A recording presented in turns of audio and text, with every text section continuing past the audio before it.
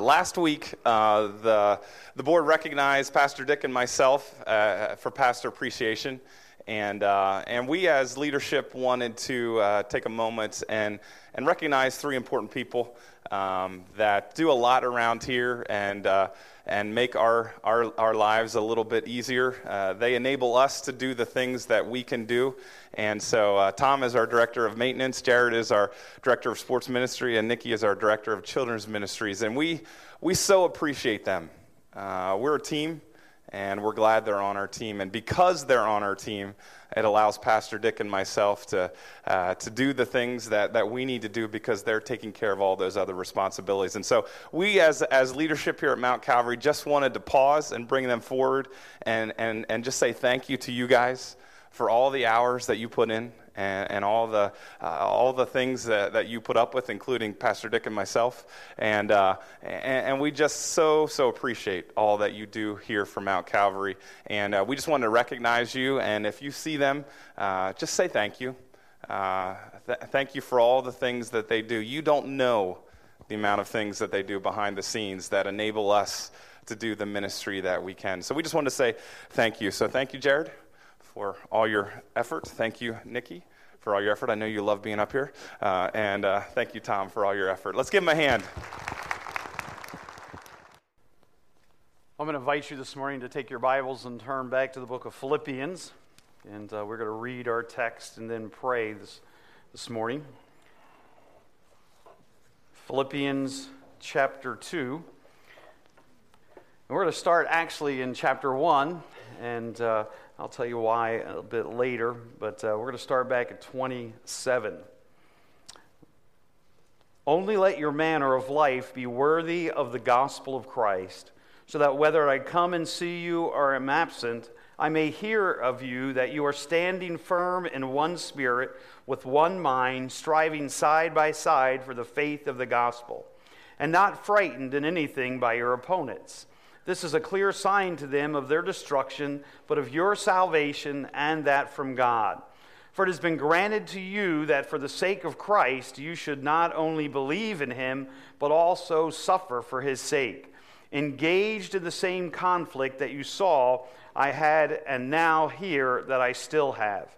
So, if there is any encouragement in Christ, any comfort from love, any participation in the Spirit, any affection and sympathy, complete my joy by being of the same mind, having the same love, being in full accord and of one mind. Do nothing from rivalry or conceit, but in humility count every other more significant than yourself. Let each of you look not only to his own interest, but also to the interest of others.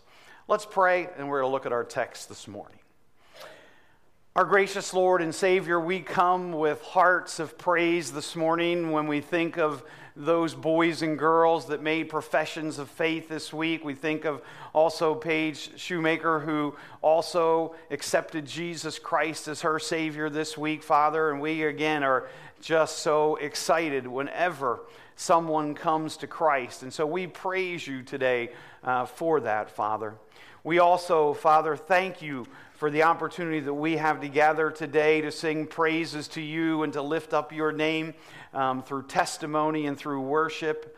Lord, I pray right now as we open the Word of God and we turn our hearts and our attentions for a few moments this morning to what you'd have for us, that you would allow your Holy Spirit to speak into our lives today. Father, our prayer is that if there be one person here today who does not know Jesus Christ as their personal Savior, they're not sure of an eternal home in heaven, that today might be the day of salvation for them. Father, we are excited, Lord, to see, Lord, Louise Marshall and Sharon Brosey here, and thank you for being with them through their surgeries, and for Shirley Kerr, and we would continue to pray, Father, that you might minister grace.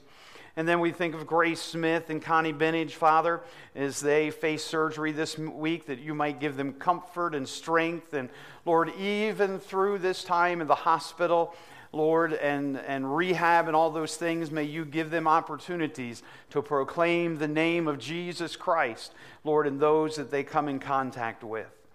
And Father, I want to pray for Marge Myers, who this week found out now that she is fighting the battle of cancer again. And may you give her strength and encouragement. And Lord, may you just give her the help that she needs and the treatments that are to follow. For John Martin, may you continue to give him grace. And thank you for opportunities that John has had to share the gospel of Christ, Father, through this. Lord, I want to pray today. I want to lift up some other ministries that are in our area, Father. I think of Pastor Ashcroft at LCBC today. I think of Steve Lane. I think of Al Frank. Lord, these are men who today will stand locally here and proclaim the name of Jesus Christ. And I pray that you would use these pastors mightily.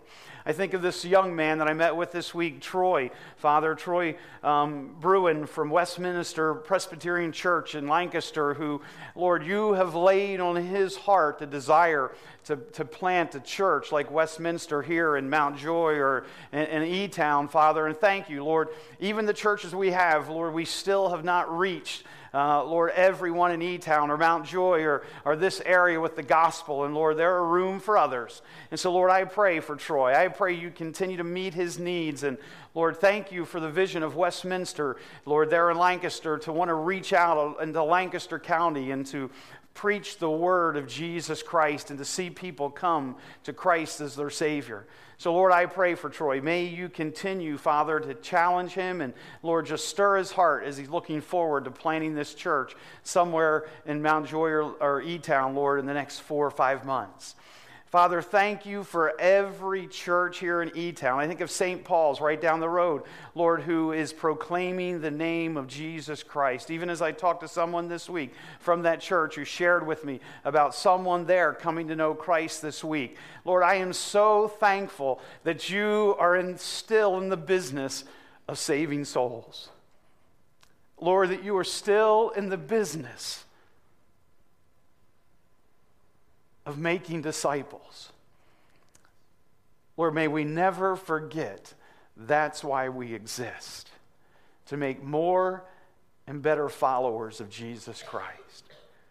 Whatever ministry, whether it's our Christian school or our women's ministry or our Upward or whatever, Father, we exist for the purpose of making more and better followers of Christ. And thank you, Father, that we can partner with other churches to do this. Thank you for many of those coaches that are out on our fields and on our basketball that are from many churches here in Elizabethtown and the surrounding areas to help us run Upward. Lord, thank you that we are a kingdom working together for your purpose. It's in the name of Christ we pray. Amen. Well, we return back to Philippians as we continue our journey through the book today. And I have a question that I wanted to start out with you for today. And question is very simple, and you see it there on your outline. What was Christ's most important attitude? What was Christ's most important attitude that we can possess? What is that most important attitude? When I think of Christ and I think of his earthly ministry, there are many, many attitudes that I appreciate about him. Certainly, I appreciate his patience, how he was cool under fire when he dealt with the Pharisees and the Sadducees, and even during his own trial. I appreciate his grace, and I appreciate his compassion that you constantly saw in his ministry. But what is the most important? In fact, we could probably debate it, but it's interesting when Christ has the opportunity to share with us something about himself, to explain who he is. This is what he says. Listen, from Matthew chapter 11, verses 28 through 30, he says this. He says, I am gentle and of a humble heart. I am gentle and I am of a humble heart. The one time that Christ has an opportunity to say something about who he is and something characteristic about himself, he talks about his gentleness and he talks about his humbleness of his heart, his humility. It can be summed up maybe in one word: unselfishness. Someone who is truly unselfish is generous with his time, with his possessions, with his talent, with his money, with everything. He is unselfish. When a husband is unselfish, he subjugates his own wants and his desires to meet the needs of his wife and family. When a mother is unselfish, she isn't irked by having to give up her agenda or plans for the sake of her children. When an athlete is unselfish, it is the team that matters, not winning the top honors personally. When a Christian is unselfish, others mean more than themselves. Pride is given no place to operate. The great song written by Isaac Watts, "When I Survey the Wondrous Cross." Listen to these words. "When I survey the wondrous cross on which the Prince of Glory died, my richest gain I count but lost, and pour contempt on all my pride." Great words. Great words. And let me tell you, as your pastor, and I'm sure Pastor John would say the same thing, one of the things that we struggle with all the time is selfishness. By nature, I was born a selfish person. And I still struggle with it from time to time. If it was just me in the room and you weren't around, I'd tell you the most important person on this earth is me. I'm being honest with you. I would. I still struggle with it. These are strange sounding words, not because they're archaic, but because our society today is selfish. Greece said, "Be wise and know yourself." Rome said, "Be strong and discipline yourself." Religion says, "Be good and conform yourself." Education says, "Be resourceful and expand yourself." Psychology says, "Be confident and accept yourself." Materialism says, "Be possessive and please yourself." Asceticism says, "Be lowly and suppress yourself." Humanism says, "Be capable and believe in yourself." Pride says, "Be superior and pronounce yourself." And Christianity says, or Christ says, "Be unselfish and humble yourself."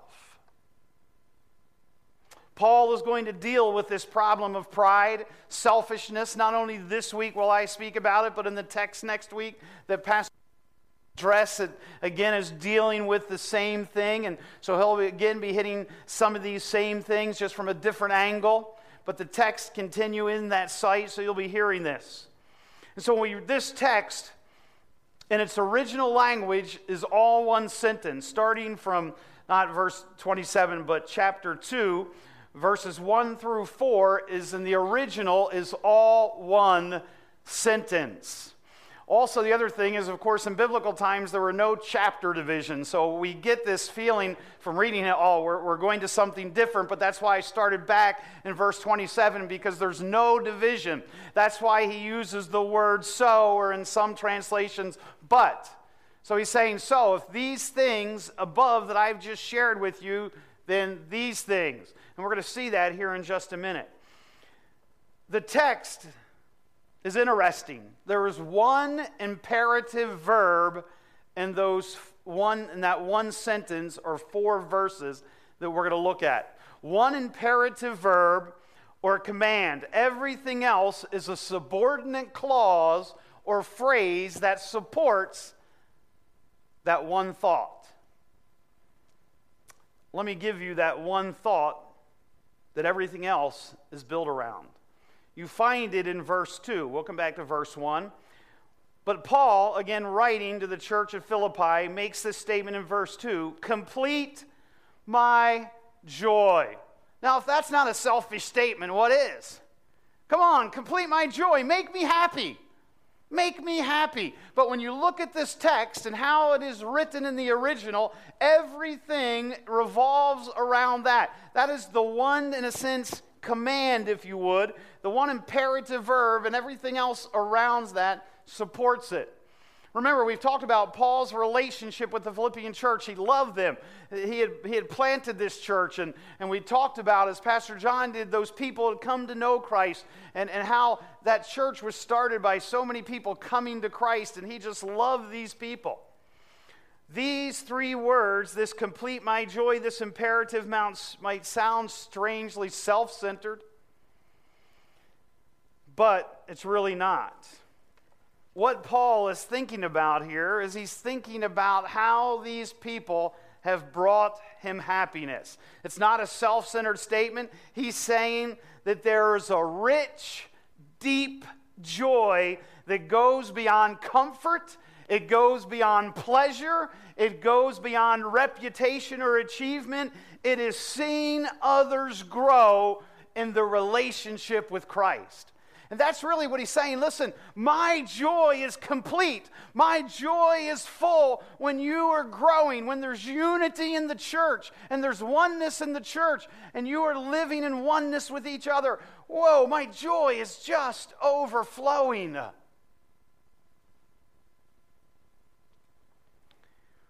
Paul's joy is really based on three things, I think. We talked the first week about the first one that I'm going to give you, and so we'd go back up there where he's talking in verse 27, only let your manner of life be worthy of the gospel of Christ. The thing that brought Paul joy was when the gospel was proclaimed. I was so glad to hear our church clap this morning when Jared announced that. I was so glad, church, that there was an emotion, there was a reaction this morning. Because, listen, of everything that happened this week, of everything that went on around Mount Calvary Church this week, the greatest thing that happened is when those boys and girls came to Jesus Christ. Of everything. Man, all the teaching that took place, and I thank God every day for our teaching staff and the great job that they do. But people came to Christ. Boys and girls came to Christ. And Paul said, listen, that's what brings me joy. The second thing that brought him was when Christ will be honored in my body, whether I live or die. And Pastor John preached about that last week. The thing that brought joy to Paul was that the privilege he had to be able to either live for Christ or die for Christ. I'm joyful in whatever state, he's saying. And then the third thing that brings joy is we find in verse 2 that we just read, complete my joy, being of the same mind, having the same love, being in full accord and of one mind. The thing that brought him joy was when he saw his brothers and sisters in Christ growing in the relationship with God and growing in oneness. And so this text, this one sentence, is built around the thing that really completed his joy. What gives you joy today? I hope it's when you see people come to Christ. I hope it's the fact that you get to live or die for Christ. I hope that it's the fact that you're living in unity with brothers and sisters in Christ. Those were the things that brought Paul joy. And so he's going to give us, in a sense, as we tear this text apart and look at it, he's going to give us, in verse 1, a fourfold motivation for unity. 4 different things that Paul thinks is important. Paul begins with a deliberate emotional appeal. This was a very emotional appeal that he gives to the church at Philippi. It was meant for the church of Philippi to go to remember, a sense of, I want to stir up their emotion through remembering. In a sense, taking the camcorder of your life and looking back at some things that Christ has done in your life. And so these 4 foundational motivations are found in verse 1. Let me read verse 1 again. So if there is any encouragement in Christ, any comfort from love, any participation in the Spirit, any affection of sympathy. He lays them out there for us. And let's look at them quickly this morning. The first is simply this. The first is simply a motivation for unity, is an encouragement in Christ. He says, remember your salvation. Remember your salvation experience. Remember when the Holy Spirit came and worked in your life. And every day, Christians, we ought to be running back. You've heard me say it. I'll say it 100 times. The gospel wasn't just for your salvation. It's for your life. And we should be running back to the gospel every day. We should be going back to that point when we came to the cross and we cried out and said, I'm a sinner. I'm a hell-bound sinner. I need you, Lord. I'm putting my faith and trust in you alone. And we got saved. You remember that day? Do you remember what it was, where you were, who the person that maybe shared Christ with you? Do you remember? Well, you ought to have joy. He said that's the thing that as a Christian ought to bring you joy when you go back there and you remember that. And so he's trying to get them to remember. And I think he's telling them not just, once. You should be remembering that every day, going back and revisiting your salvation. He said if there's any encouragement in Christ, he's talking about that salvation experience, it should give you comfort and strength. And then look, then the second thing he says, if there's any comfort from love, the experience of Christ's love, God's love, that unconditional love that Christ, and then the Bible says, in that while we were yet sinners, what? Christ died for us. He loves us. Love that never changes no matter what. You don't know how excited I am about this love of God that never changes. Because I can tell you right now, this person standing before you does not deserve the love of God. This person standing before you, I can't understand how God can love me, and that love never changes no matter what I do. His love is still the same. It's that song that we sung this morning. That what? That deep, deep love of Jesus. Listen to those words. Oh, the deep, deep love of Jesus. It's vast. It's unmeasured. It's boundless. It's free. It's rolling as a mighty ocean in all of its fullness over me. Underneath me, all around me, is the current of thy love, leading onward, leading homeward to thy glorious rest above. You get that? His love. You're wrapped, not in his righteousness, but you're wrapped in his love that never changes. And if that doesn't excite you, your exciter is dead. It is. Man, his love. There's nobody that loves you that much. Not your husband, not your wife, not your kids. But he loves you with this deep, deep love. Spread his praise from shore to shore, how his love he loveth, ever loveth, changeth, never and never, nevermore. How he watches o'er us, his loved ones. He died to call them his own. How for he intercedeth. He intercedes for us in heaven. When old Satan comes and he says, wow, look at that Phil Nelson. Look at what he did today. Jesus steps in and says, it's under the blood, Satan. Get out of here. You got an advocate in heaven. Woo! You got an advocate that loves you and he intercedes for you. Doesn't that do something for you? And it's free. Man, you go to pay for a stinking lawyer today for anything, it costs you an arm and a leg. You got the best lawyer there is, and it's free. It's free. Doesn't cost you a thing. Ever interceding for us. He's there. He's watching. Oh, the deep, deep love of Jesus. Love of ever loved the best. It's the best love. 'Tis an ocean full of blessings. 'Tis a haven giving rest. Whew, I can fall in the loving arms of Jesus. You have a bad day, you want to fall someplace, fall in the loving arms of Jesus because he's there to take you in. And Paul's saying, come on, remember that love. Don't forget it. Remember your salvation. Remember your love. These things ought to drive you to oneness and unity. And then he says, any participation of the Spirit, the word koinonia, it is the word fellowship, fellowshipping with the Spirit.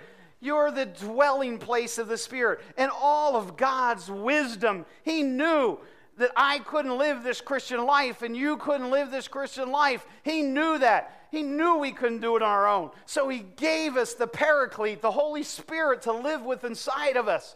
And no matter where you go or what you do, the Holy Spirit is right there, comforting and encouraging you and convicting you. And it says, along with the Holy Spirit living within you, you got an eternal inheritance. You got spiritual gifts to use in the body of Christ. You got spiritual fruit, love, joy, peace, long-suffering, gentleness, meekness. I couldn't do those things on my own. I can't produce love on my own. No, it's the Holy Spirit working through me to produce these things. No way can I produce those things. I'm not a patient person. I like things now. I like things done right now. I'm not patient. So when I'm not patient, you know what? I know that Dick Vaughn is in control and the Holy Spirit's not in control. I know who's sitting on the throne of my life that day. Love, joy, peace, long-suffering, gentleness, and meekness. He's saying, listen, Philippians, remember. Listen, Mount Calvary Church, remember. You got the Holy Spirit living within you to work in you in a mighty way to produce these things. And then lastly, he says here, if there are any affections and sympathy, divine compassion and mercy that came from Christ to us should follow through us to others. Matthew 5:7, blessed are the merciful, for those shall receive mercy. This is a tremendous emotional appeal that Paul is giving to the Philippians here. It's back to the graced memories of their supernatural work of Christ in their life. Can I just encourage you, church, every day to visit these things? Because if you want to live in your home in unity, you want to live in your church in unity, this is the foundation. The foundation is Christ and His love and the Holy Spirit and sympathy and affection working through us. Because of this great salvation, he says, you bring me great joy as you live it out in unity one with another. And that's what he's saying. Because of this great salvation and all these things going on in your life, man, I am just joyful of what God has done and what He is doing in your life. And all of these things are working together so that we can have unity one with another. And so then he gives us then, in the second part of verse 2, the marks of unity. And let's look at what the marks of unity are. And he says there in verse 2, being of the same mind. He's saying to think the same, to be like-minded. And certainly we ought to be like-minded in doctrine. We ought to be like-minded in justification by faith and faith alone, by Christology and the virgin birth and the substitutionary death of Christ and of eternal punishment of hell and heaven and of the Trinity and of the gospel. He said these things, doctrine, should draw us together, not separate us. It really should. Doctrine should draw us together, not separate us. You know, we're not going to agree on everything, but when I'm talking about this, I'm talking about the major points of doctrine. We might never agree on the mode of baptism. We might never agree on the gifts. Some gifts like tongues and healing, are they still for today? Have they ceased? There's been a big debate going on today, if you've been following things on the internet recently, between two men that Pastor John and I respect very much in the last week, and I think they've both been trying to handle this graciously, but they have different views, you know, on cessation of tongues. You know, are tongues for today or are they not? But listen, those aren't the things that we're talking about here. We're talking about the major doctrines that we ought to be of the same mind about. And he said that's one of those marks of spiritual unity. And you know, even when we can't agree, a mark of spiritual unity is that we can still come together and keep moving forward for Christ. That's the reality of it. I mean, if we got to talking in this room, we probably have some different views on some different things. You know, are we mid-trib, post-trib, no-trib, ah-mill, post-mill, whatever? We probably have some different views in this room about it. But you know what? I'm not going to break fellowship over that. I'm still of one mind that it's by faith and faith alone. That's the only way you go to heaven. And you get to the book of Galatians, and that's the only thing that Paul really hammered about. Didn't he? That was the main thing. He said this, and then he says, to maintain the same love. The second thing that brings us this spiritual unity is maintain the same love. To have the same love, to love others equally. On a purely emotional level, having equal love for others, it's impossible. Because people aren't equally as attractive. Or we're not equally as easy to get along with. Some of us are really easy to get along with. Some of us aren't really easy to get along with. So he says, listen, you can't base this love on emotion. Agape love, it's the word agape. However, this love will not have a preference of attraction. It's based on intentional, conscious choices to seek what is best for the other person. That's what he's saying. It's because of agape love. It's based on the will. It's a command. It's to have the same love, to be devoted one to another. And listen, a mark of spiritual unity and spiritual maturity is when I can love you even though I don't like you. Wow. You don't have to like me to love me. I don't have to like you to love you. You say, well, that sounds sort of crazy. No, it's not. Because you know what? Sometimes our personalities might just not mix, or, you might not like the way I do something, I might not like the way you do something, but you know what? I am still commanded to love you. And it's an act of the will. Not a warm, fuzzy feeling he's talking about. And he's saying, listen, this is the thing. Because, sometimes you get into those theological debates and you might really disagree, but the whole thing is you love one another. It's a desire to serve one another, doing what's best for the others, thinking about others first.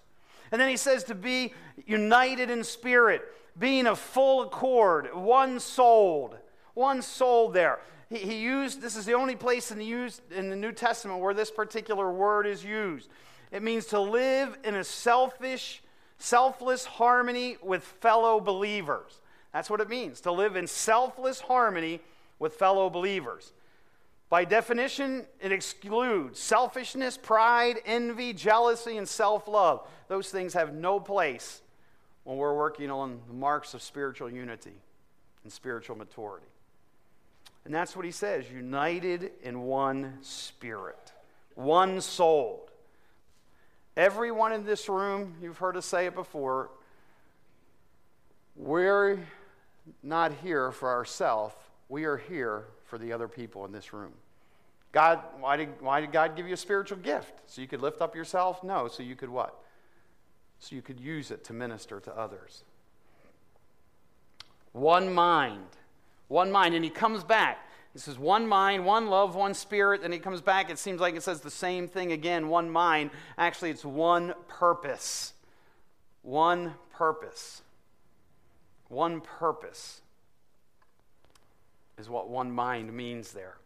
So he's saying, intent on being of one purpose, close to an early statement to think of one thing. And that thing is, I think, the gospel in Christ and centering our lives around him. And then he comes back here and he talks about the right and wrong means for this spiritual maturity in verses 3 and 4. Where he says, do nothing from rivalry or conceit, but in humility count others more significant than yourself. Let each of you look not only to his own interest, but also to the interest of others. And so let's go through this real quick as we finish up this morning. The first one simply is this. It is the selfishness or rivalry. He uses the word here in this text, rivalry or selfishness. The root of every other sin is pride or me first. Satan, Adam, and Eve, there was the self-will. It's the heart of all sin. It's consuming and destructive. It brings discord and divisions. It's really, when I say my personal goals are what's really important. My personal goals are what's really important. Paul said there's no place in the Christian life for rivalry or selfishness or looking at yourself. And then he uses the word conceit. The word empty conceit in verse 3. Empty conceit. Vainglory. This is about my personal glory. This is when I put my personal glory above you or above others. That's what conceit means. My acclaim. Let me tell you about myself. Let me talk to you about me. I have known for some time that I was going to preach this message today. I shared this with Pastor John this week in the hallway. So for the last month or 6 weeks, I've gone through life and conversations with people, thinking about conversations with people. How much in a conversation with people do people revolve that conversation around themselves? And it's amazing. So if I've talked to you in the last month and a half, don't run. But it's interesting. And it's something worth to think about. It was something for me to think about before I started this little study I did on my own. I would have to say when I entered a conversation, I entered those conversations looking for times to get things in about myself or me or my views or those things. And so I'm not saying anything against anybody. I'm saying, listen, I have the same problem too. I can revolve conversation around me and rather around others. Because what I told you at the beginning of this sermon, put me in a room by myself, I'll tell you, I'm the most important person in that room and in the world. And so what he's saying here is, listen, it's arrogance, it's pride, it's being wise in your own estimations. Romans 11:25, Galatians 6:3. For if anyone thinks he is something when he is nothing, he deceives himself. And then he gives us a positive. He talks about the humility of mind, the bedrock of Christian character. First, beatitude. He says we're be poor in spirit. 1 Peter 5:5-6. Therefore, humble yourselves under the mighty hand of God, that he may exalt you at the proper time. And then the last one is count others more significant than yourself. More important, superior. In your marriage, in your office, in your family, in your church. How do you do this? I'll tell you how you do it. It's really easy when you see yourself for who you really are. When you see yourself for who you really are, and you see yourself as the center, it's easy to put others above you and before you. And then he finishes D with the statement, look not to your interest only, but also to the interest of others. I have to tell you, when I came across this text, when I've been studying for this, I think for the first time in my life, and I always like how God gives us things, let each of you look not only to his own interest, but also to the interests of others. I think when I've preached this text, I think I've preached it wrong. I do, until this week I saw, it's not just about the interest of others. It is about what? There is part of this text that says what? Your interest. So what's Paul saying here? He says, no, don't just look at your interests. So you do have interests, but look to the interests of others also. And so I really started to think about that. And what I think Paul's saying here is, listen, there's two sides to this coin. He said, to take care of my interests. I'm to provide for my family. So it says if a man doesn't provide for his family, it's like he's an infidel. So there's that sense of providing for my families. There's that sense of working on my walk with God. There's that sense of, my taking care of my body. There's the sense of even in Christ, when you think of Christ's life, he ate, he slept, he took care of himself, he prayed, he fasted, he got away by himself. So he had He had some own interests that he took care of. But he said, don't become so wrapped up just in those that you don't also look on the interests of others. So there's a dual responsibility here. There's my interest that I should be in right accord with God about, but also I should be concerned about you. I should be concerned about how your walk with God is. I should be concerned about how you're doing physically. I should be concerned about how your family's doing. And that's what he's saying. Be concerned for others, their job, their family, their needs, their ministry. Come alongside, help them. Galatians 6:2 says, bear one another's burdens. But a verse before that says, bear your own burden. And then it says to bear other people's burdens and fulfill the law of Christ. Rejoice when others rejoice and weep when others weep, it says in Romans. So, Paul lays it out, selfless unity. Here's the question. If I was to ask somebody, hey, tell me about so-and-so, would they describe, or do other people describe you as unselfish as Christ described himself? When people say, wow, you know, that person is gentle and he is humble. Or would they say, that person's all about himself, he's just full of pride? You know, if people have a hard time getting along with you, maybe you ought to look at you. Maybe you ought to look at yourself. Because it probably comes back that you're not living those characteristics of Christ, of being gentle and humble. Let's pray. Father, again, we thank you for this day. We thank you for the opportunity to proclaim your word. And Father, again, the prayer is this: if there's one person here who doesn't know Jesus Christ, that today might be the day of salvation. And let me just stop in the middle of this prayer and say, if you're here today and you're not 100% sure you're going to heaven, Pastor John or myself or Dr. Sheard would love to meet with you. Dan and PJ will be at the back doors at the end of the service. I'll be down front. If you're here and you say, you know, Dick, I don't know that I'm going to heaven, let one of those guys know that at the back door. Come down front and meet me here. We'll take the Word of God and show you how you can know for sure before you leave here you're on your way to heaven. Christian,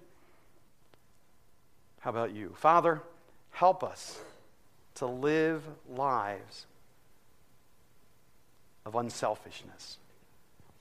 Help us to complete each other's joy by being able to look at each other and say, wow, Christ is working through them to bring souls. Christ is working through them in unity.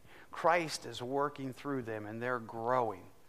And that'll bring each of us joy and unity in our families and in our church.